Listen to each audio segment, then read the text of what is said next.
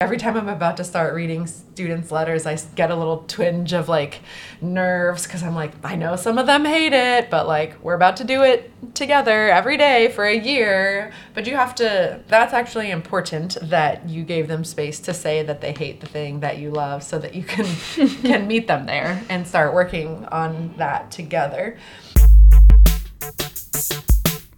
This is High Tech High Unboxed. I'm Alec Patton, and that's the voice of Sarah Strong, math teacher, instructional coach, and the co-author with Gigi Butterfield of the brand new book, Dear Math, Why Kids Hate Math and What Teachers Can Do About It. In this episode, Sarah has a conversation with Kate Challen.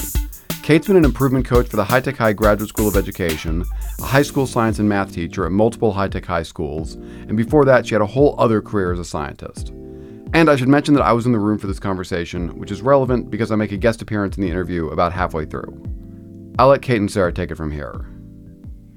Sarah Strong, I am so excited to talk with you today. Just to give folks an introduction, you are currently Math Program Coordinator and Course Instructor with the San Diego Teacher Residency Program at High Tech High's Graduate School of Education.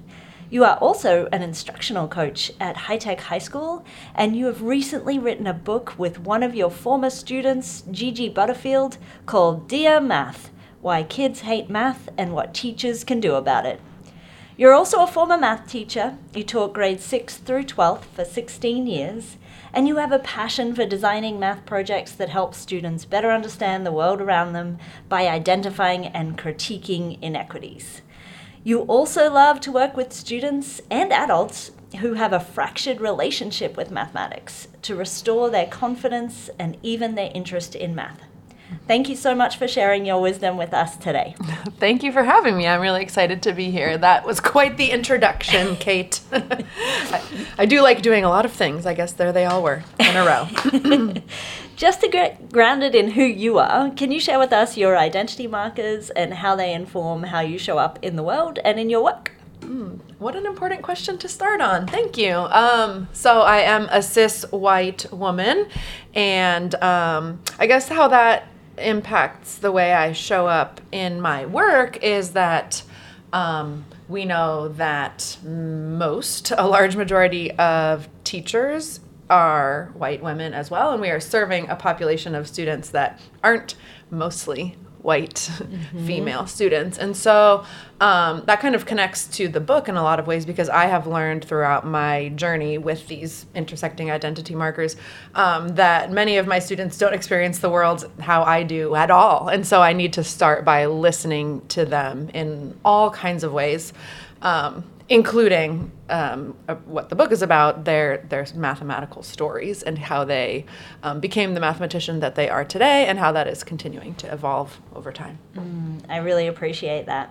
Before we get into the book, I'd love to hear how you came upon the idea of having students write letters to mathematics. Tell us about the moment when you first explored Dear Math letters in your classroom, and or maybe the point at which you thought this could be a real game changer.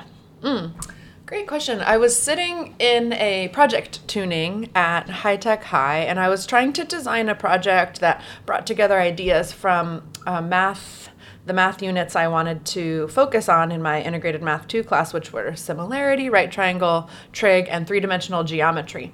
And I was kind of like seeing all of these ideas with this metaphoric lens, sort of to like describe who we are. So we were thinking about shadows and cross sections, and I thought, oh, these are really interesting words to like describe our life and who we are. I wonder if learning about that math can give us like a new connection to understand our own identity. And then I thought, oh, our mathematical identity, this is really important. And so I wondered if those topics could connect to the student's mathematical identity. So I was in the tuning, and one of my colleagues said, oh my goodness, you should have students write a letter to like unpack their identity. She had done one to books. She had her students write a letter to books. And I thought, oh, that's a great idea. And then I came to find out that, Michael Jordan and Kobe Bryant had written Dear Basketball letters. And so I sort of formed the structure of the letter around some of those models, some that she shared with me, and then some I learned from watching their videos. And it turned out that they wrote the letter initially, and then throughout the project, as we learned more deeply about the mathematical ideas and then kept using that metaphorically as a lens to understand ourselves, they kept coming back to their letter and revising it to better deepen their understanding of who they were as a mathematician. It's so clear how in tune you are with the importance of listening to our students in class. And you kind of took that to a whole new level because you wrote this book with one of your former students, Gigi. I did, yeah. Tell us about that. Well, it was kind of unusual that this happened, but it just so happened that I was Gigi's teacher for 4 years in a row. I had started out teaching ninth grade. I had done that for 4 or 5 years and loved it. And then through a teacher resigned and left mid-year, and then the pandemic hit, and I sort of just kept looping with this group of students. So Gigi and I had a lot of opportunities to talk about math because she was my student, but then she's super thoughtful and meta about things, and so she would often be talking to me after class about some of the things that we were doing, not the content, but why we were doing math in the way we were. And it was actually her Dear Math letter where she used the term fraudulent fondness, which is a chapter of the book. That phrase became my favorite phrase to describe some of my relationship with math and what I was hearing from a lot of people. And it was almost that phrase that catalyzed this idea, oh my gosh, we should write about this, how funny. And we joked about it for a while before someone was no, for real, why don't you two write about that? And so then we just did. And Gigi's a brilliant student in a lot of ways, and also didn't come to math class as that type who's doing math in all their spare time and taking all the college classes in their spare time. She just was a genuinely interested part of the mathematical community, and she's not majoring in anything in STEM fields. She actually wants to be a comedy writer, and so her sense of humor and level of reflection and curiosity come out in all of her parts of the book really brilliantly. And I think she presents not only her experience, but also the experience of her peers as they took part in this mathematical community. Yeah, I agree with you. Gigi's writing is quite beautiful. So you mentioned this term fraudulent fondness. Can you say a little bit more about what that is? I don't have Gigi's exact quote here right now, but she essentially described this realization she had that she liked being told she was good at math, but she didn't actually like math. So there was this addiction to being told she was good at something. And this might happen in other disciplines as well, but I think because of the power that math holds in society, you feel if you're good at that, you truly are smart. And so she liked that feeling. But I thought it was so brilliantly nuanced that she was able to tease out her feelings from appreciating the discipline and being mathematical to just getting A's on things. And so as we talked more about that concept, that's sort of where the book stemmed out. And interestingly, that's the middle chapter of the book. And so all the chapters sort of expanded forward and backward from there as we were outlining it. I am sure that idea of fraudulent fondness is resonating with a lot of people right now. Thank you for explaining that. It's a part of my math story. Is it a part of yours at all? It sure is. I like to think it's transformed to genuine fondness now, but it was certainly fraudulent for a while. Yeah.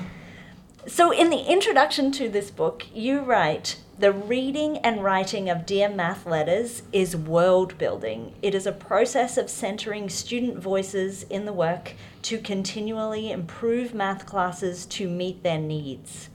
I wonder if you could expand on this idea of world building. Why did that resonate for you?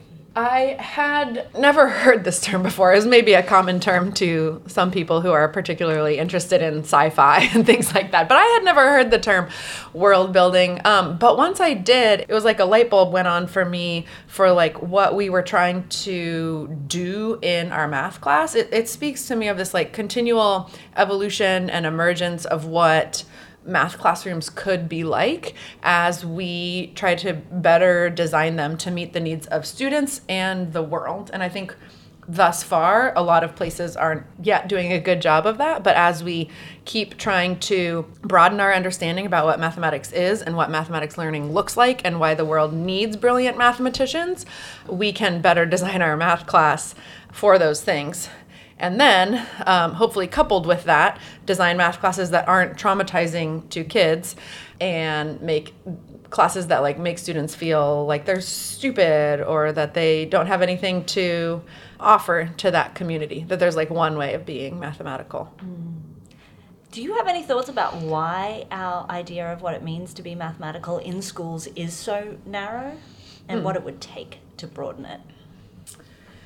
I mean, I guess there did used to be a reason for people to do a lot of computing by hand because computers didn't yet exist. And so I suppose as school was sort of coming to be, whatever school was over 100 years ago, it was noted that students should have some numeracy skills that involved like your math facts and doing some rote work over and over that computers now do. I don't think those things aren't important anymore, but they certainly should not be centered or like for sure not be the end game of math class. And I think there are a lot of places where it sort of still is, that you will compute over and over again, and then someone will say if you got it right, and if you did, hooray, and if you got it wrong, well, I'm sorry, like better luck next time. Or even more frequently, like, no, you did it wrong. I want you to do it how I did it. And that sort of like connects to the oppressive chapter, is like mathematics is something that students must do the way the teacher told them how to do it in order to be right. And there is no like liberatory sense in there that like you have unique ideas and ways of thinking about this that are important. And that actually is what we need more of in math class. Mm-hmm. Yeah.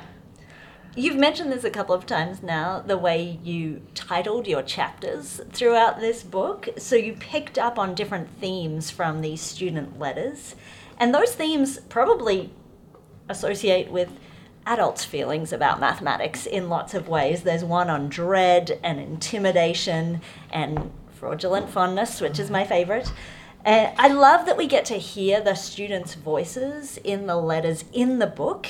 Gigi's perspective is incorporated in every chapter, and it's lovely to hear because she's a student, but also because she's a brilliant writer. I'm wondering, what are some of the most interesting or perhaps surprising things you heard from students when they were writing these letters? As a math teacher, we often miss out on some of students' voice in their writing, and probably all the English and writing teachers out there are like, yeah, that's the best thing that students do. And in math class, we often don't get to hear that voice, though I would make a claim we should hear their mathematical voice frequently, but that's a conversation for another time. The ways in which they described their experiences in math class were so much richer and more nuanced and like hilarious and sparking of my curiosity than I had ever imagined. Like fraudulent fondness is just one example.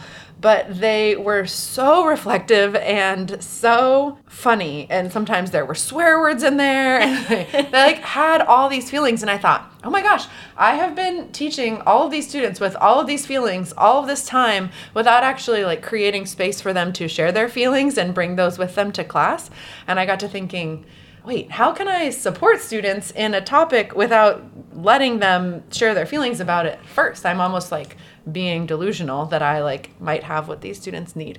And so that is what surprised me the most, is the ways in which they talked about it. And then I guess in terms of the chapter that I didn't see coming, I guess the frequency, chapter 2 is about hierarchical thinking, and there actually is research that I came upon as I was writing this book about the frequency of hierarchical language, or Amy Parks uses the term like narrow path analogy, is that you are on this narrow path of learning and you are somewhere on the path. You're either like ahead or behind, or like maybe no one feels like they're just right on the path.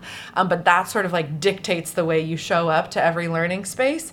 And students so frequently talk about like, everyone knows you more than me, or like, I'm so far behind. And they have this sense of like where they are on this path, and that totally permeates how they show up to class all the time. And I was struck by the frequency of those mentions. like a self-ranking or comparison system. And it's totally based on their perception. They're not necessarily grounding it in reality. Sometimes it could be grounded in like, oh, we got some tests back and I got the lowest score. But more frequently, it's just their feeling of what other students can do and what they can't. And so that's why that chapter talks more about ways that we can give students broader ways of thinking about who they are as a mathematician to anchor them into a more positive identity instead of like whatever one sort of like narrow ranking system. Yeah, in chapter 5, which is called Dear Math, You Are Oppressive, you talk about racial injustices that are caused by and kind of ironically analyzed with math. And I found this student letter particularly heartbreaking. Dear Math, the reason why I say all this is because when I apply for college, my GPA is going to be really low because of you. What can I do? How can I just move on? What's next? I'm on my own in this world with nobody to count on due to me and only myself dropping the ball during these last 2 years of school. My main goal for high school was to head to college with a full ride because my parents will be unable to carry me on for college. I will be unable to succeed because of you. I cannot fulfill my dreams because of you. And most importantly, I cannot set my standards to continue this journey because of you.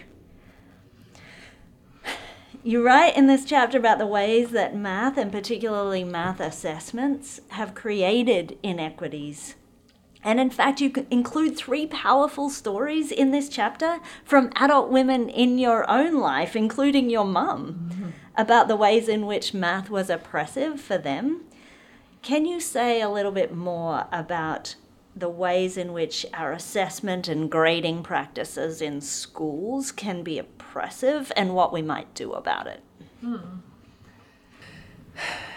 Yeah, those letters were some of the most heartbreaking, really, is the ones that hearkened to math as something that has kept a person away from what they actually wanted to do. And that letter you read is an example of that. The 3 stories I tell of women in my life are examples of that. And that feels like the worst possible outcome for students coming out of our math class. It ought to be that because we are providing students with experiences to develop lots of mathematical tools, doors are opened to them in all kinds of ways. So it seems like traditional assessment and grading practices do value a way of doing things and rightness and correctness and sometimes speed. And they're used in oppressive ways in lots of disciplines, but maybe most frequently in math, because I hear math educators coming to the classroom with some of these narrow views of what mathematics learning is, and even educators who are very equity focused sort of use equity as a reason to continue pushing some of these practices. Like, these students need to learn this math in this way so that they have access to whatever they want to do in the world. And I like how Rochelle Gutierrez talks about the dominant and critical axis. And like, we certainly must attend to dominant ways of understanding mathematics so that students can do well on standardized tests and succeed in college math classes. And we do need to keep refining our critical lens, we as educators, and bringing our students into the critique of that dominant mathematics and the ways that it is Eurocentric and being used as a gatekeeper for students, and is actually like leaving out a whole swath of students that the mathematical community could benefit from their ideas and thinking. I think particularly of like math modeling and the ways that math modeling takes a very complex problem and through a process of brainstorming variables and making assumptions sort of like comes to a proposed solution that then undergoes revision. And I think we need really creative, diverse minds working on these kinds of problems. But if our math system is funneling out a lot of those creative minds and like lots of diverse perspectives, we're going to not have the best shot at thinking through all of these complex problems. And so I'd say that is a really important piece of like rethinking the ways that our classrooms avoid some of these oppressive practices. I also think I picked assessment and grading practices to talk about in this chapter because it feels like low-hanging fruit in some way. Like, students frequently cite a grade they got on a thing as the reason they're bad at math. But I'd say that's like probably the baseline of what we need to be doing to liberate mathematics classrooms. And then there's like a whole host of other things. But like at the very least, start transitioning to some more asset-based assessments that value creative thinking and diverse ways of thinking about things, and start modifying grading practices to bring student voice and reflection into it. I'd say like start there, and even that's hard, but it's very important. Yeah, and thank you for pointing out that as a society, we need a range of different types of thinkers in mathematics. And at the moment, we're doing ourselves a disservice by not allowing those students to have access. It makes me think a little bit of chapter 3, Dear Math, You Are Unnecessary. Many of our students feel like what they're learning in math class is not going to be useful in their lives. And in chapter 3, a student wrote, Dear Math, your basics are more useful than any of your advanced stuff. To be honest, I don't feel like I would find any of your advanced things useful unless I become a scientist or something like that. So when we think about our educational environment and this constant pressure for students to advance through mathematics and do well on standardized tests, I wonder how this idea of relevance plays in from our students, and how might we as teachers think about the difference between this is what we have to cover and this is what I really think is important for you to know and be able to do. I think that connects back a little to what I was mentioning about the dominant and critical axes of learning. Like, it would be a poor choice to not address the standards that are laid out by the state with the students in your classroom, because it could have negative outcomes on their future. I would say do begin with those things and be curious about how the students can be brought into curiosity about those things, and then like don't end there. Don't say, well, that's all the standards, kids. A lot of them are connected and go together, and we don't need to go standard by standard, day by day, but like what are the big ideas that need to be talked about? And there's some really high quality curricular resources that do some of that now.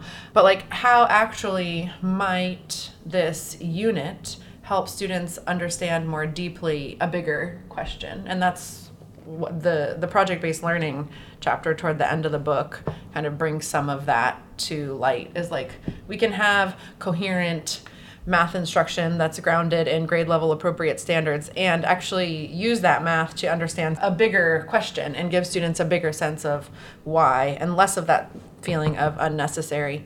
That doesn't always have to be, this is important because you're going to use logarithms in your job when you get older. You probably won't. And yet, logarithms are a part of our curriculum, so how can I invoke a spirit of curiosity about them? Be a little silly about how we don't like the notation, but that we're gonna like try it on anyway, and possibly open up for a new kind of notation, but still get some of those dominant skills into the student's toolbox. Yeah, and maybe create memes about Yes, logarithms. we did create memes to make fun of logarithms. That was a fun time. So as part of this work, you've written your own letter to math, and I wonder if you could tell us what you learned about yourself or what came out of that process for you. Yeah, I did write a letter to math. We always say, do the project first, and so I was like, okay, I guess I'm going to sit down and write this letter. And I actually read the letter to the students before I had them write the letter, which was interesting because they referenced it back to me a lot of times, and some of that had some similar pieces to their story. But what I came to learn through writing it myself and engaging other educators in writing Dear Math letters is that the way we view ourselves as a mathematician, our own mathematical identity, is extremely influential over the ways that we arrive to our classrooms to teach students. And so I have some fraudulent fondness. I also have some math anxiety from when I was younger. So the ways I was showing up to my classroom were like particularly grounded in those those kinds of things. One was to like not induce anxiety, and the other was to like help upend some of this fraudulent fondness so that students like actually think they like the discipline of mathematics and not getting good grades. So I sort of responded to the negative parts of my letter and like tried to do something different. Frequently though, we'll see that math teachers that excelled in some more traditional math classes redesign classes in that way. Like, well, this worked for me. I'm going to help make it work for as many other people as I can because it's important to do math in this way. And I think it's important at that point to read other people's Dear Math letters and see like, oh, they didn't experience math in that way. Perhaps I should allow myself to be pushed in my thinking about what math class should look like because not every student is arriving there like me. Yeah, and you mentioned that right up front with our identity markers, right? Mm-hmm. Most often our teachers' identities don't reflect that of their students. Mm-hmm. So it feels like an important thing that we need to shift on. Can I ask a follow-up question? If teenage Sarah Strong had been given this assignment, what would that Dear Math letter have looked like? I think teenage Sarah Strong was very caught up in being the best at math by whatever measure was out there. So I hope that I would have been able to dig deeply and like identify the power that it was holding over me and maybe start to question some of that a little. As it was, I wasn't given opportunities to like question that hold it had on me, and so I just kind of let it keep having that hold on me. But I would definitely have spoken to like how it felt so important to like get everything done just right, just so, the best possible work, the best possible grades. And that ironically, if it was Sarah Strong of my senior year of high school, my calculus teacher from the year before had actually invited me to be a TA in one of her freshman level math classes. And that, I think, was a start of me kind of understanding that students, because I'd been in a very tracked system and there was students that were kind of just being like me. And so I got to go spend time in that class supporting students, and she let me like stamp their warm-ups. And I thought, oh my goodness, there's like so much beautiful math happening here, and these students are not like me. And I think that was kind of my first opportunity to listen and understand. And so if you caught me my senior year, I would have been excited about that opportunity. But before that, it probably would have also had just a lot of like stress in it. Yeah. Kate, what about you? I went on a similar journey, I think, with mathematics. The fraudulent fondness is really resonating with me. I think I enjoyed being quote-unquote good at mathematics and being seen as the person who was good at it. But if someone asked me if I really understood why I was doing the things I was doing or what was really going on, I'm not sure I could have explained it in school. I just knew how to apply processes and procedures really well and diligently. I think since then, my appreciation for it has changed, and I've had time to explore it more deeply, and I have a genuine love of mathematics. And the more I know about it, the more I realize I don't know, and it's funny to me how comfortable I am with that, because I wouldn't have been comfortable at school thinking I didn't know a lot. Sarah, let's imagine I'm a high school or middle school teacher and I want my students to write letters to mathematics. How do I do it? Well, one common pushback I've heard is like, are we supposed to be doing math in here, not writing about math? And so I think it's actually integral to start by writing a math letter yourself to model for students what it sounds like, and then also being clear about your why. I am asking you to do this exercise because I'm really curious about who you are as a mathematician, and I want to understand it more deeply through your writing to it. And I'm going to read all of them, I'm going to respond, and I also am eager to share mine with you here. So after you sort of get some clarity on why you're doing it and do it yourself, I think there's a couple of different ways that I've gone about this, and I've seen educators do other versions like a math autobiography or who I am as a mathematician kind of activity. But the Dear Math Letter in particular, it has in the book a bunch of prompts to get students thinking about who they are as a mathematician, thinking about their history, different experiences they had that were positive, that were less positive. I do try to ask students to not name specific teachers in the school that we're in, or even past ones, because I feel like it's easy to just like throw a teacher under the bus, and I'd rather just hear about their relationship with the discipline. I think that can be more productive. And so I do share that with them, though sometimes they reference like, I had a teacher one time that did this, and I think that can be fine, but we don't need to go into all the specifics. And so there's a bunch of questions about their experiences specifically.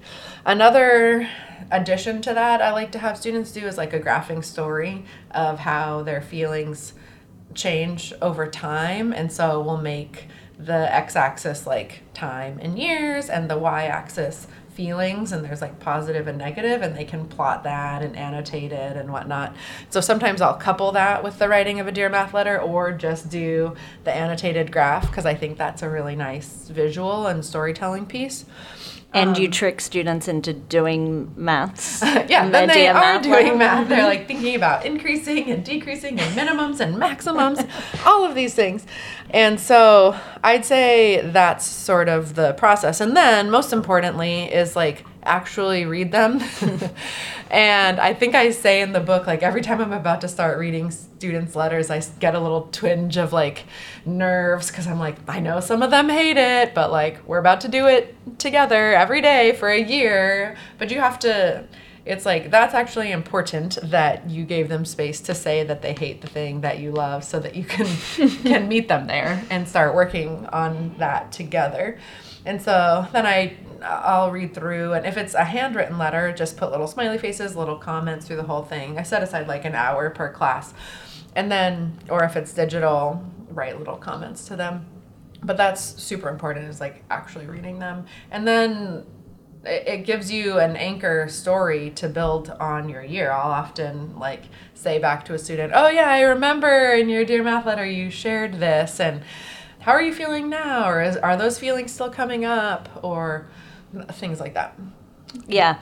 And in this book, one thing I really love is that for each chapter, you pose suggestions in terms of resources and practice shifts that teachers can make when they see trends coming up in their students' Dear Math Letters. So is that a process you would recommend, like looking at your math letters and thinking, what area of my practice deserves interrogation or to be pushed upon right now? Yeah, I definitely, and I wouldn't necessarily say, if someone has time to do this, like knock yourself out, but like tallying different like feelings that you're noticing could be helpful. But I sort of just read them and then get a general feel for like how the class is generally. Is there like tons of dread? I had a group of seniors one year where there was like pervasive dread amongst like 10 of them, and I was like, oh my, like we need to really think about this and work on this together, because they sort of banded together in their dread. So we were kind of explicit. I was like, hey, y'all feel pretty negative about this. It is my goal that you leave this class this semester feeling more positive, and we're going to check in on it every single week and see how you're feeling and what kinds of things are making you feel less dread. So yeah, I think looking for themes could hone in on a chapter of the book. And then the practices in there are things that I learned through, reading research, taking part in improvement communities in our graduate school, and on Twitter, all kinds of places. And then I sort of brought these practices in and then would try them out and then see how students were feeling and how they were responding to them. And I think all of the practices are continually evolving. None of them are like, here is what you should do and exactly how you should do it. And I tried to convey that in the chapters, is like, here is how I first tried it on, and then this is what it looked like the next year, and then this is what it looked like, and then this teacher started doing it and they tweaked it in this way. And I think that's part of the world building process too, is like, a teacher might view their practice as like in continual evolution to be better for the students that they have that year. I wonder if you can explain the format of the book a little bit, because it's co-authored, but when you talk about how you put it together, you tend to say I rather than we. So there's probably readers who are going, hang on, is this book co-authored? Yeah, that's a good question. Because also Gigi went away to college while we were in the midst of writing this, which complicated things. But it is a very we process. We read through hundreds of letters that we had amassed and collectively identified some of these trends that we noticed across all of the letters. And so all 11 chapters, we came up with the language for what those chapters would be called together, and then started talking about the elements of our classroom that seemed connected to those chapters. It was my classroom, but she was in it. And she helped me understand from the student perspective which things she felt and she experienced from her peers were like connected to some of those feelings. And so after we had the chapter outline, we honed in on writing chapter 6, Fraudulent Fondness, because that was the one we were most excited about and what inspired the book. And that became our sample chapter that we started like pitching around, like, hey, anyone want to publish this book? And that chapter's flow became a model for all of the other chapters. And then the other chapters, because she had moved away to college, we ended up using a process that was like, I kind of knew the skeleton of the chapter from our brainstorming, and then I would write the bulk of the chapter out, and then she would write her reflection at the end after I would send it to her. And so it worked for us, and I don't know how co-authorship is supposed to be. I'm a math teacher, but that worked for us. Sarah, I love that you end your book with a message of hope and a call to action that we listen to our students. You write, as I continue to ponder the notion of world building in our current education setting, I see some reason for hope. I work with teachers every day who are centering student thinking, excavating student brilliance, and designing math classrooms that are communal. I also hear pushback from some who advocate for the maintenance of the status quo in math class, even though it didn't work for them and much of society. I am saddened by the lack of world building with these folks, and I implore them to listen to students' math stories and design with them centered. Thank you for writing this book, for making this work accessible, and for inviting us all to challenge the status quo.